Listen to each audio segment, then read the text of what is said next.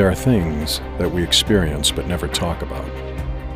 A shadow moving in a corner, flickering of the lights, a disembodied voice.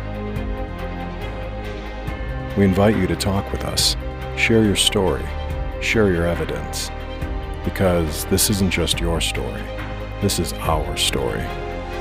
This is Ghostbox Radio. And this is Ghostbox Radio on AM 950, where every week we talk about the paranormal, ufology, Bigfoot, or just the unusual. My name is Greg Bakken, and thank you for joining me today. First of all, happy Thanksgiving. I hope everyone had a great time. Hopefully you had enough turkey. Hopefully that it was just a good day and that there was a lot for everyone to be thankful for. I want to get right to the meat of the show today. Matt Neen is a genius. There is no other way to put it. We're going to get to his pedigree more in the show, but it's important to know how intelligent he is as we unravel his tale this week. You see, Matt had a true alien experience. He was not abducted, but found himself on an alien spaceship with an incredible outcome. What you're going to learn about Matt very quickly is his curiosity of everything and his desire for knowledge. And of course, that he is a genius. Please keep all of this in mind when you listen to his story. Matt, welcome to Ghostbox Radio. Matt, why don't we start at the very beginning? And, I guess the thing is, I guess from what I've heard the story to be, when you and I talked about it, very simply, you had a love for radio, right? Well, I've had a love for everything mechanical and engines and motors and electrical and just about everything. Right. So that's actually a very big starting point to the story. Why don't you go ahead and kind of start off, if you don't mind? Well, my dad was a mechanical engineer. My brother's a mechanical engineer, and engineering's always been real strong in our family. Mm-hmm. And I always had an interest in learning more deeply about everything that I could learn about. And at one point, I was interested in electronics because that's one of my most least understood areas of electricity. And I started to play around with, at one time, crystal radios and winding my own coils and basically making a radio from scratch. Mm-hmm. And so I had a shop teacher that all the students were making crystal radios, and I made one too, and I took it home and I experimented with it and tried to give it better reception, and I eventually ended up putting thousands of feet of wire on the roof of the house that I lived in to try to enhance the signal. And I want to interrupt because no one really, unless you look at the picture, when you say thousands of feet of wire, you mean it. I remember when you had the model of the house, and that picture's on the site, you had the model of the house and you turned it around and you showed how big the antenna is. I just think it's so important to prove that this is not just a little wire that sticks up out of a window or something. The whole roof of the house on one side is an antenna. Or actually both sides, isn't it? Yeah, both sides. Every square inch of the roof was glistening with wire. Right. There were nails pounded in an inch apart on either eave of the house, and the wires went 40 feet across the roof and went around a nail, and then went 40 feet back across the roof around a nail, then 40 feet back across the roof around a nail.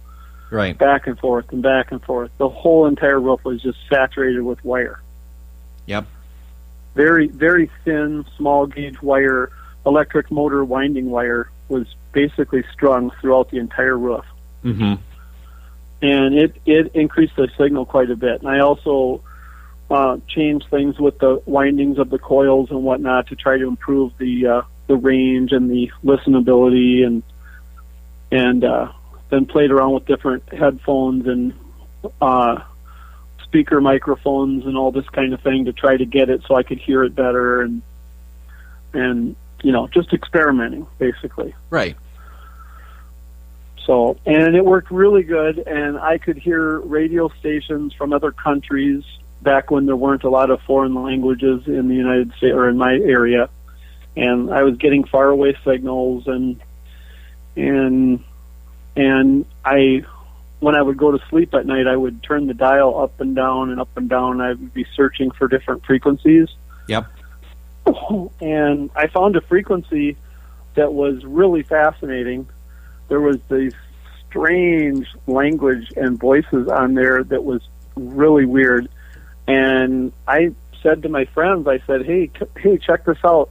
I've got aliens on my radio. This thing will hear all the way to China. You should hear this. And I'd turn it on, and there'd be these deep, grumbly voices that were incoherable, and I just made light of it, jokingly, like, gosh, doesn't that sound like aliens? And it really did. It just sounded so weird. Sure. And then I put a mark on the radio, on the dial, to so I wouldn't lose that station. It was the favorite station that I'd listen to when I go to sleep, and so that was what I called the alien station. Okay. But it picked up all the stations. It picked up regular radio and everything else, But how long was the transmission? I mean, were there breaks or was it constant? Sometimes when I turned on the alien station, I didn't hear anything. It would be dead silent because it wasn't actually a radio station. It was I think it was more of a communication channel. And if they weren't speaking at the time, I would turn it on. There'd be nothing, just dead air. Might be dead. Did you think that at the time, though, that it might have been like a communication channel, or were you just, because it was so, dare I say, alien, that you just didn't really know what it was? It could have been just noise for all you knew, right? I actually thought that there was a problem with the transmission, and that these weren't actually. I thought that the distortions in the language were that I was taking it from so far away, and it was bouncing off the atmosphere or something, and somehow changing the voices. I really didn't think it was aliens. I was just sort of joking around, But I was sure it was a communication channel because I wouldn't hear anything for hours, and then on a certain night, all of a sudden, I'd have a lot of activity. Okay. And so I would have to check it frequently to see if there's anything on it. And some nights there was, and some nights there wasn't. Okay. So, and then I remember I'd listen to it every day, and if I were to imitate the voices that I heard, it was kind of like it's kind of like this. It was like,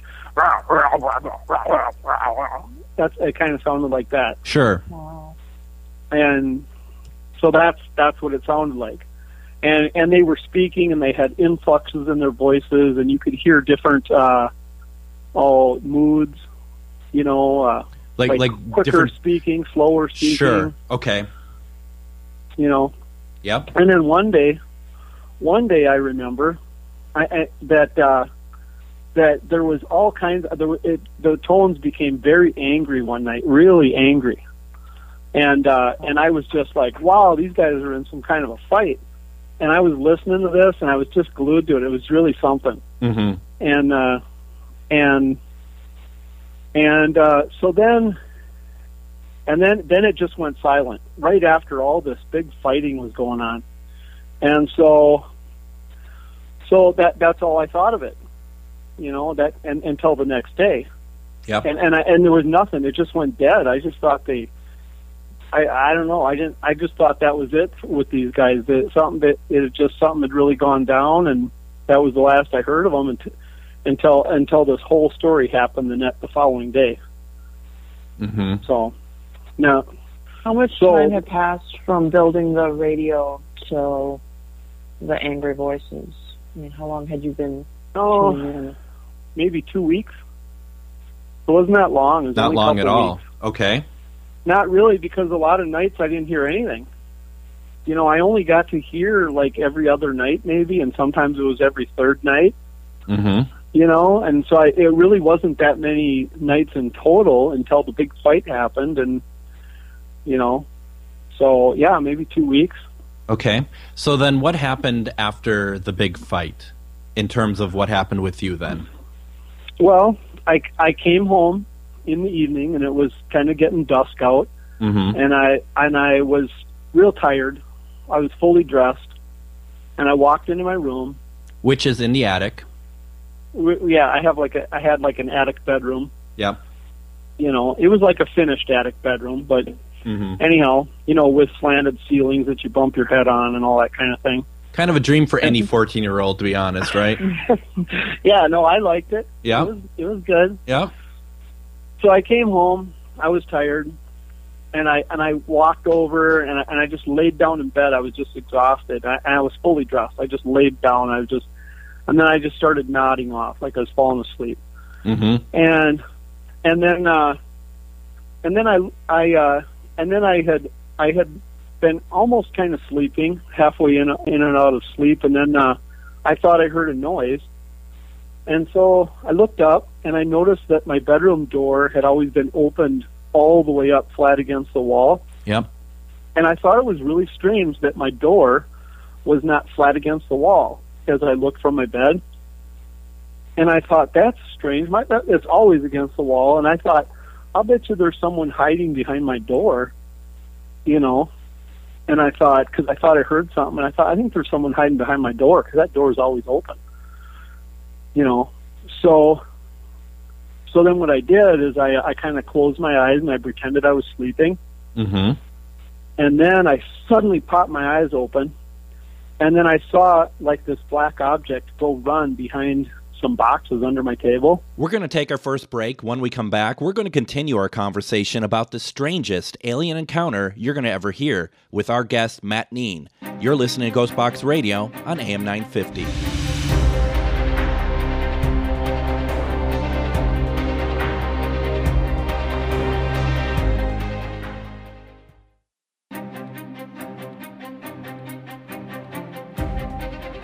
Are you dreading Monday, hating life, and living for the weekends? It might be time for some life changes. Pamela Topjian is a board-certified hypnotherapist at hypnobreakthrough.com, and she can help. Consultations are always free, and you'll also receive a complimentary sample session to try out. Get in touch on hypnobreakthrough.com or send a message on social media, HypnoBreakthrough or Pamela Marie Topjian, and she's going to be able to help you. Now, welcome back to Ghostbox Radio on AM 950. My name is Greg Bakken. Thank you for joining us. Our guest today is Matt Neen, who has the strangest alien encounter you're going to ever hear. And then I saw like this black object go run behind some boxes under my table. Yep. And I had like surprised this thing. I thought it was hiding behind my door. And sure enough, there was something there, and it ran behind these boxes. And so I looked under my table, and I could see just over the boxes, I could see the image, just the top of it, across the top of the boxes, and there was something back there. And I looked, I could see it, and it was holding stationary. It was being very quiet and very still, but I could see the top of it. And I thought it was a cat, because it was like black, you know. And so I got up, and I sort of rounded my work table where this was all happening under my work table and around the boxes under my work table. Yeah. So I walked around the table and I looked, and as I walked around the table, it scurried to the other side and was hiding away from me around the boxes, but I could see it was still there. So then I decided I was going to chase it out. I thought it was a cat. So my plan was to just go dart under the table and climb around the table on my hands and knees and chase it out. Right? So I made this dash, and I dashed under the table, hands and knees, went around the table, chased it out. When I came around the table, I went to stand up and went to take off running after this, I thought was a cat. It got down the hallway, and before it rounded the staircase to go downstairs, the thing was, like 3.5 feet tall. And it wasn't not a cat. Not a cat. And it might have been almost 4 feet. How tall were you? Well, I was 14 at the time, so I don't know. Like five-something, maybe? Yeah. Yeah, but it was significantly shorter than me. I thought, at first I thought, when I saw it right at that split second go down the staircase, I thought it was a bear. It was just totally black from head to foot. And I thought, oh my God, that's not a cat. What is that? Is that a bear? But I was already in full stride running after it. Mm-hmm. And I continued running. I went around the staircase, and by then it was at the bottom of the stairs. I ran down the stairs, and I got to the bottom of the stairs, and it was opening the sliding glass door. And I thought, well, that's not a bear, because a bear does not open a sliding glass door.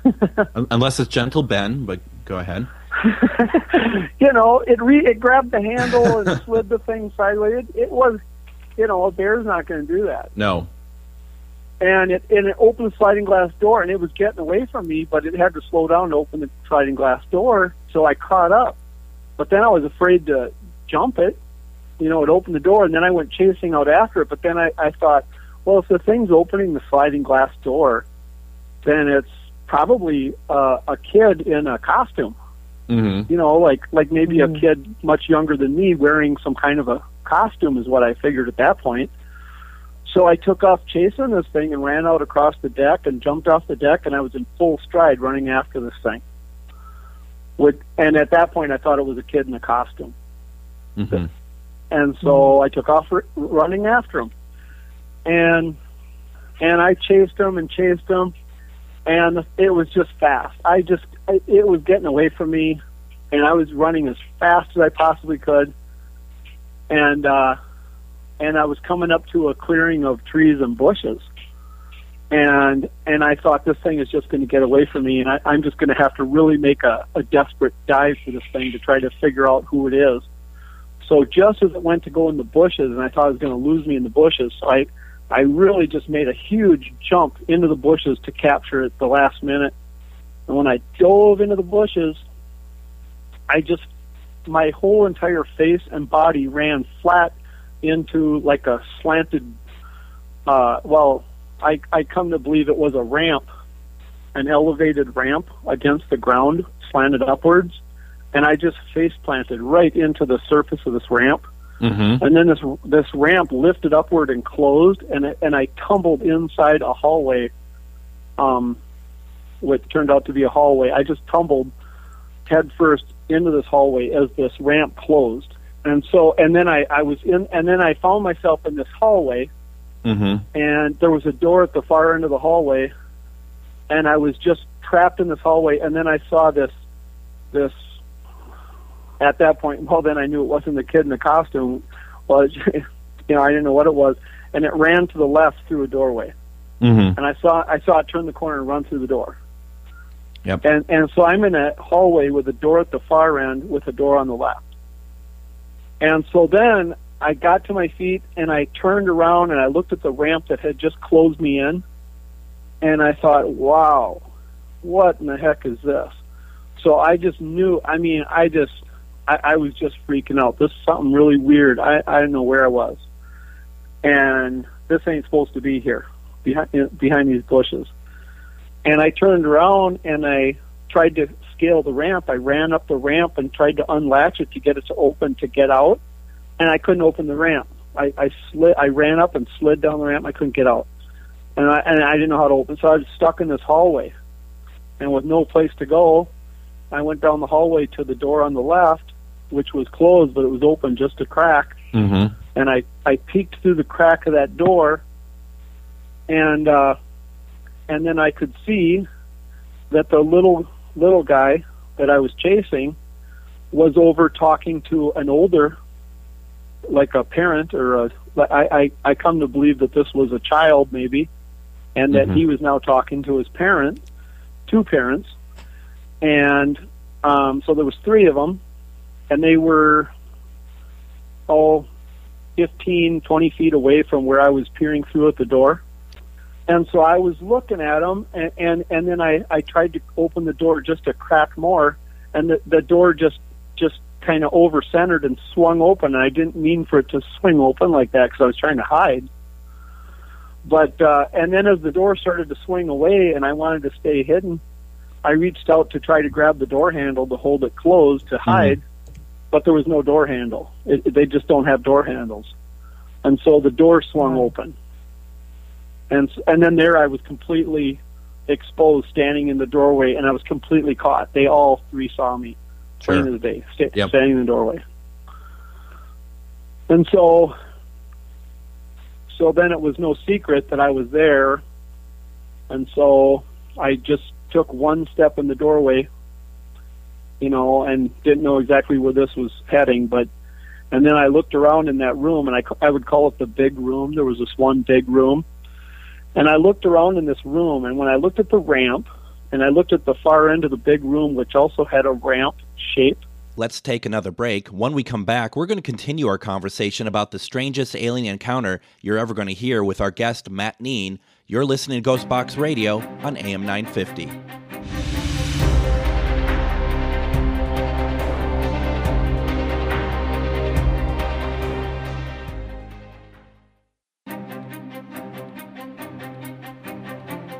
Ghost Stories and Beyond returns to Billy's in Anoka on December 7th at 6:30 p.m.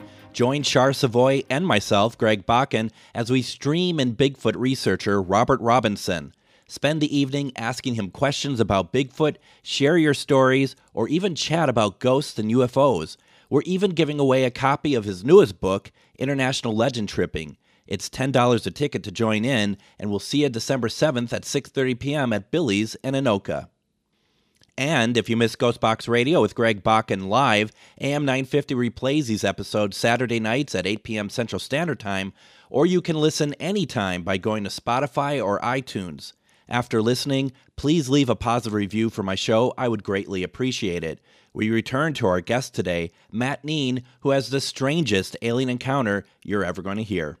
And I looked at the far end of the big room, which also had a ramp shape, a circular ramp shape going around the whole entire perimeter of the floor, on the far end, about 20 feet away. And after realizing the floor I'm walking on is slanted down, and then the far wall was slanted up at maybe a 30-degree angle. And as I put this into perspective, the geometry of all this, I came to realize I think this is a spaceship. Like traditionally, the way that you would identify a spaceship in all the movies and all that, it really had taken on the shape of a spaceship. And these critters that I'm looking at are also alien to me. And it never occurred to me until that moment that this might have something to do with that alien channel I've been listening to. Mm-hmm. And I'd totally forgotten about that at the time I was chasing this thing until I was standing there with these creatures, and then it connected with me that this is all part of what I've been listening to. Mm-hmm. So, and when I stepped through the doorway was quite short, and I had to duck my head to go through the doorway. And the parents that were farther away, the one parent was more forward, and he directed the child to leave. The child left, and then it was just the two parents, and the one parent was more assertive. And then he started to walk forward, and then he said, "You have to leave." And I didn't even realize how he told me to leave. I think it was telepathically, but it felt like he was just speaking words. Mm-hmm. It felt so natural that I completely understood, and it didn't strike me that this was happening telepathically. It struck me as time went on, but I wasn't startled by it. He said, "Okay, you have to leave." And I heard it, and then I said, "Is this some kind of a spaceship?" I'm looking around, and he said again, "You have to leave." And I looked around at the walls. I was really getting an eyeful, and I said, "This is a spaceship, isn't it? This is really a spaceship." So I took one more step inside the door, and I got a little more comfortable with looking around, and I was just so shocked by it. And then as he approached very slowly, he kept coming closer, and as he came closer, because the floor was slanted, I thought he was big and scary, and the closer he got, the shorter he got, and I realized I was much taller than him. I was taller than the adult. And then, of course, that's why the door frames were so low, because they're all shorter. Sure. So then when he got face-to-face with me, I became more confident as I realized that I was much bigger than him. I was probably scarier to him than I was to him than he was to me. So then I said, well, if this is a spaceship, I said, I want to see the engine. I love engines. I want to see the engine. And he says, well, you have to leave. And I said, I'm not leaving until I see the engine. And I was really insistent that I see the engine. I was halfway between sheer panic and just wanting to see, just desperately wanting to see the engine. So then he said, well, you have to take off your watch. And okay, so I moved my left arm forward, took my watch off my wrist, handed him my watch, and then he directed me to turn around and go out the other way. So I went back out the door I came in, and the other parent, and I couldn't identify male or female. I couldn't see their faces. No matter how close you would stand to them, you couldn't see their face. It was pitch black. Mm-hmm. You couldn't.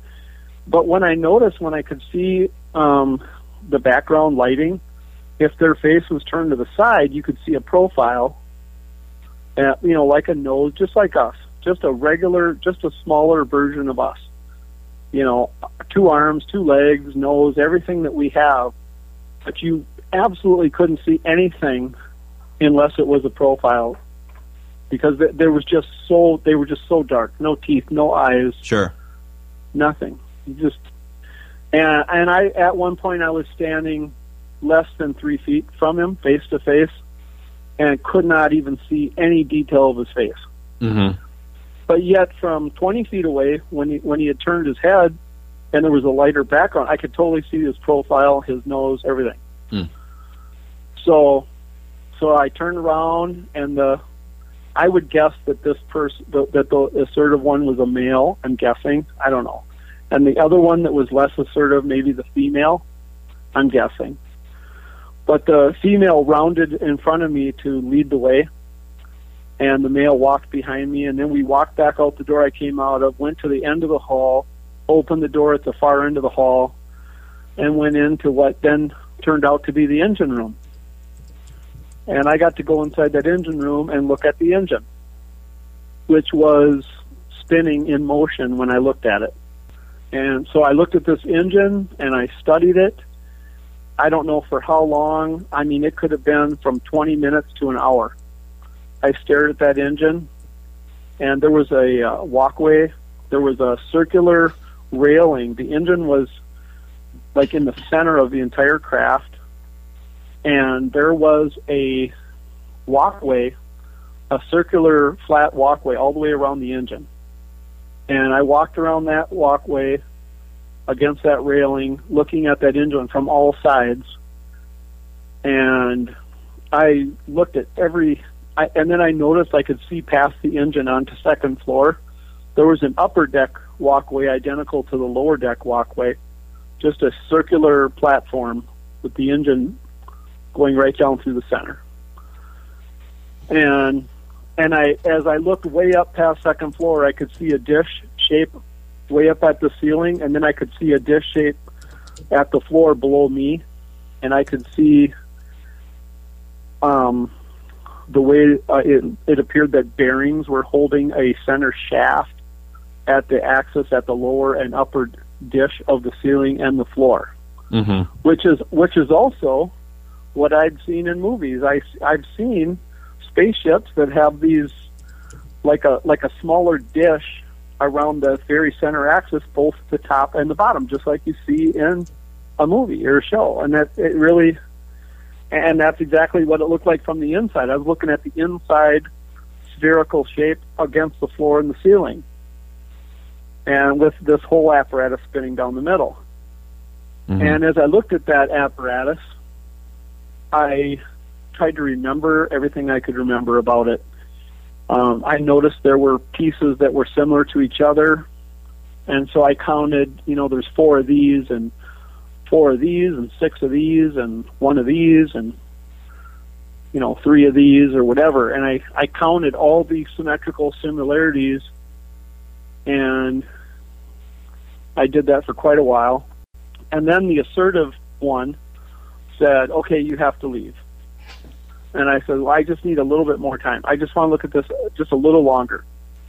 And then I started to desperately try to remember everything I saw.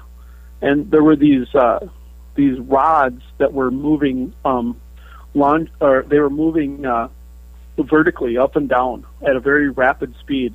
These rods that went from floor to ceiling, there were 6 of those. Mm-hmm. And I remembered, I burned it into my memory. There's 6 vertical rods moving up and down, up and down, up and down. Okay, and then I saw there was these dishes. They had like a wobbling motion. I would call it like an elliptical motion. Mm-hmm. Like if you were to spin a nickel on a table, and the way a nickel, wobbles on the table before it comes to rest, that's the motion that was coming from all these pieces throughout the machine from floor to ceiling. There was 2 similar ones at the bottom and 2 identical similar ones at the top. And then those appeared to be different than the other 4 that did a similar thing but were of a slightly different dimension. Mm-hmm. There were 4 of these, say, call them wobbling nickels throughout the center. So, in other words, from bottom to top, there'd be 2 similar larger nickels, and then higher than that would be 4 similar thinner nickels, and then higher than that towards the top again is now 2 again heavier, thicker nickels at the top. And I saw this all wobbling, and I could see that the upper 2 were mimicking the motion of the lower 2, and there was connecting similarities.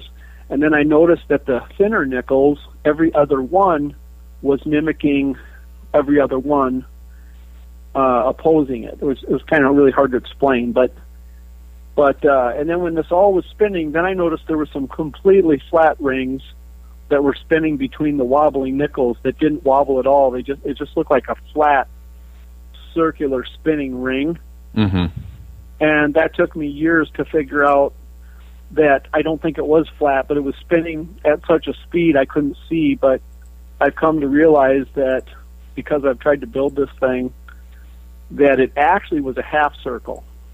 And it was spinning, so it looked like a full circle spinning flat. But it was actually, I think, a 180-degree circle spinning on a flat axis. And there was 4 of those. And I remember there was 4 of those. And so I took note walking around the engine and trying to recall exactly how it looked. And they're kind of wanting you to leave. They're wanting to me to leave, and at maybe the 3rd or 4th time they kept insisting that I leave. They both circled the deckway and trapped me, and then all I can remember at that point was that I woke up in my bed. So I think they literally knocked me out somehow and put me back in my room. Okay. So now, what are you're thinking? Is your first instinct like real, or this is a dream? Well, I woke up in all of it. I thought was real. Every bit of it was real. You never doubted it at the time. Okay. When I woke up in my bed, I was a little bit upset because I didn't want to be put in my bed. My first impulse was I was just angry that I wasn't still looking at the engine. And so I woke up, and the first thing I did is I grabbed a pencil and a piece of paper, and I started logging and documenting everything that I remembered about the engine, every detail I could remember. We're going to take our last break. When we come back, we're going to finish our conversation about the strangest alien encounter you're going to ever hear with our guest, Matt Neen. You're listening to Ghost Box Radio on AM 950.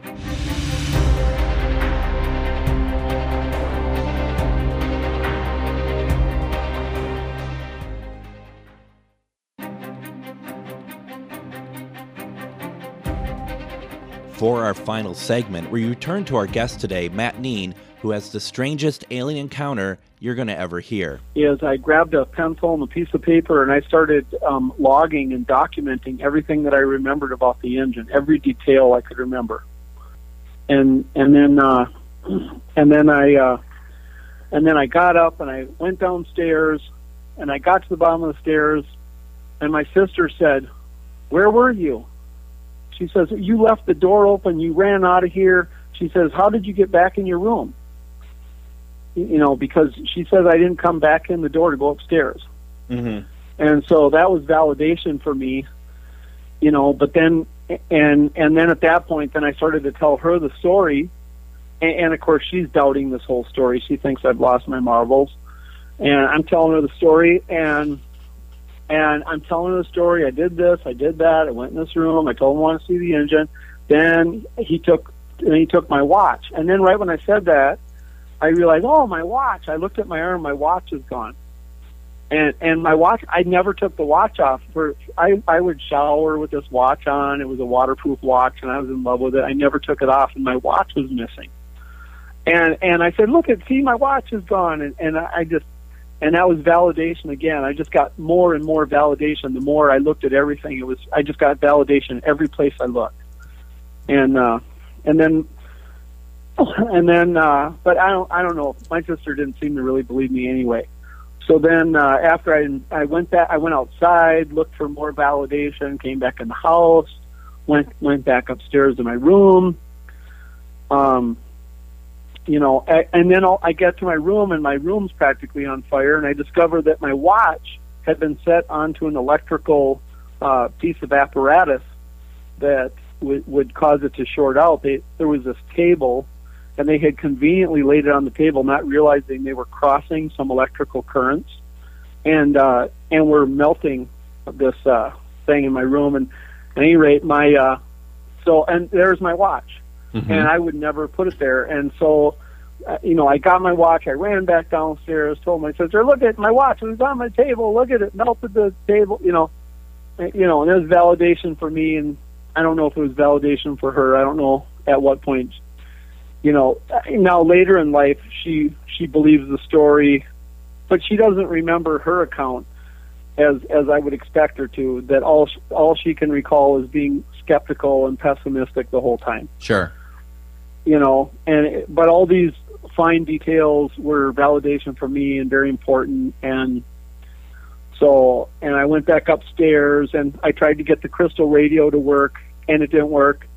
Tried to see if I could hear them, and now really piecing this together, how this whole thing could have happened, how it started with the crystal radio, and it didn't work, and then it didn't work on any station. None of the stations worked. Mm-hmm. Not even a simple station worked. So the whole thing was completely broken. So then I had concluded, well, they busted my radio. They took it apart or did something to it, and maybe that's why they came here, was to wreck the radio. Mm-hmm. And I've thought about it through the years, and I came to realize that I remember when the wind would blow, that I would hear all the wire on the roof that was rustling around in the wind. And possibly that wire, as it floated up and down the roof, because it was attached from end to end, but it was 40 feet long, and it was able to move quite a bit as the wind gusts would happen. And that possibly these wires could cause inductance that could transmit a signal. And they may have thought that I wasn't, you know, a human person, that maybe it was a distress message from someone other than me, or maybe that's why they came to investigate it in the first place. You know, I don't know. Loud interference, maybe? Yeah. I don't know, but you know, I mean, surely, you know, if it was that simple that you're just going to hook a real big antenna to a crystal radio, why is that going to work? And the only thing out of the norm I could think of is just the wind gusting the wires around on the roof. And then I recall that when I was in the ship, that I suppose it was a child, was really getting cursed out by the parents. When I was peeking through the crack in the door, that kid was in trouble. Maybe he wasn't even supposed to be in my room. I don't know, but you know, I you know, all these things are mysteries, and that's the thing. Oh, I was just going to say, that's the thing that we kind of thought about. You, Helena, and I, and Nicole, and we were all talking about what was going on, your account, and how possibly, you know, the mission, if you will, was to disable the radio. but somebody was very curious about maybe humans or something and ended up checking out your room or something. Yeah, maybe just the kid, because the kid didn't know any better, you know, and the parents just maybe didn't keep a close enough eye on him, and he really, you know, maybe they were just supposed to wreck the radio but not investigate to, you know, my toys or whatever interest him in my room, which I didn't really have toys. I just had experiments in my room more than anything. I was kind of a technical kid anyhow, but for whatever reason, he just seemed to be gravitated to my room, maybe. I don't know. But right. So then all that happens, and but then there's kind of finality to everything with the radio and the antenna, right? Yeah, to a point. I realized then, about a day after this whole thing had happened, I'm sitting in the car. My mom's going to come out. We're going to go to the store or something. And she goes to the door, and when she slammed the door, all that wire came showering off the roof of the house. This huge mound of wire just came sheeting down the roof. And then I jumped out of the car. What in the heck's going on here? And I come run over. All these wires had been cut. Like they had been wrapped around all these nails hundreds and hundreds of times, and all the wire came sheeting down. So they had cut all the wire free from the roof. Mm-hmm. And when she slammed the door, it all came off the roof, and and that's how they disabled it. They just went on the roof, cut the wires. And I don't know what else they did to the radio. I never had the radio ever work again. And you know, and you never thought about remaking it or rebuilding or anything like that? I thought about remaking it or rebuilding it, and I think that if someone was so interested, and I'm sure this is easily available, and if you let the wires dance around on the roof, you know, who knows what might happen. What you may not have realized was this interview was conducted in 2016 when I was a host on Para X Radio. Matt's story had stayed with me since him and I spoke, and we were in constant contact for a while, and he built some stuff for me to use with my paranormal investigations. I had wanted badly to interview him again and reached out a few months ago only for his wife to respond to me. Deborah had told me Matt had just died prior to Thanksgiving in 2021 from being in hospital due to COVID and pneumonia. I was shocked. So much intelligence and such an incredible alien encounter now gone. I'm so glad I had the opportunity to know him, even for such a small amount of time. He is very much missed. Thank you for joining me today. This has been Ghostbox Radio with Greg Bakken on AM 950. Thank you all for joining me. We'll see you next week. Happy Thanksgiving and take care.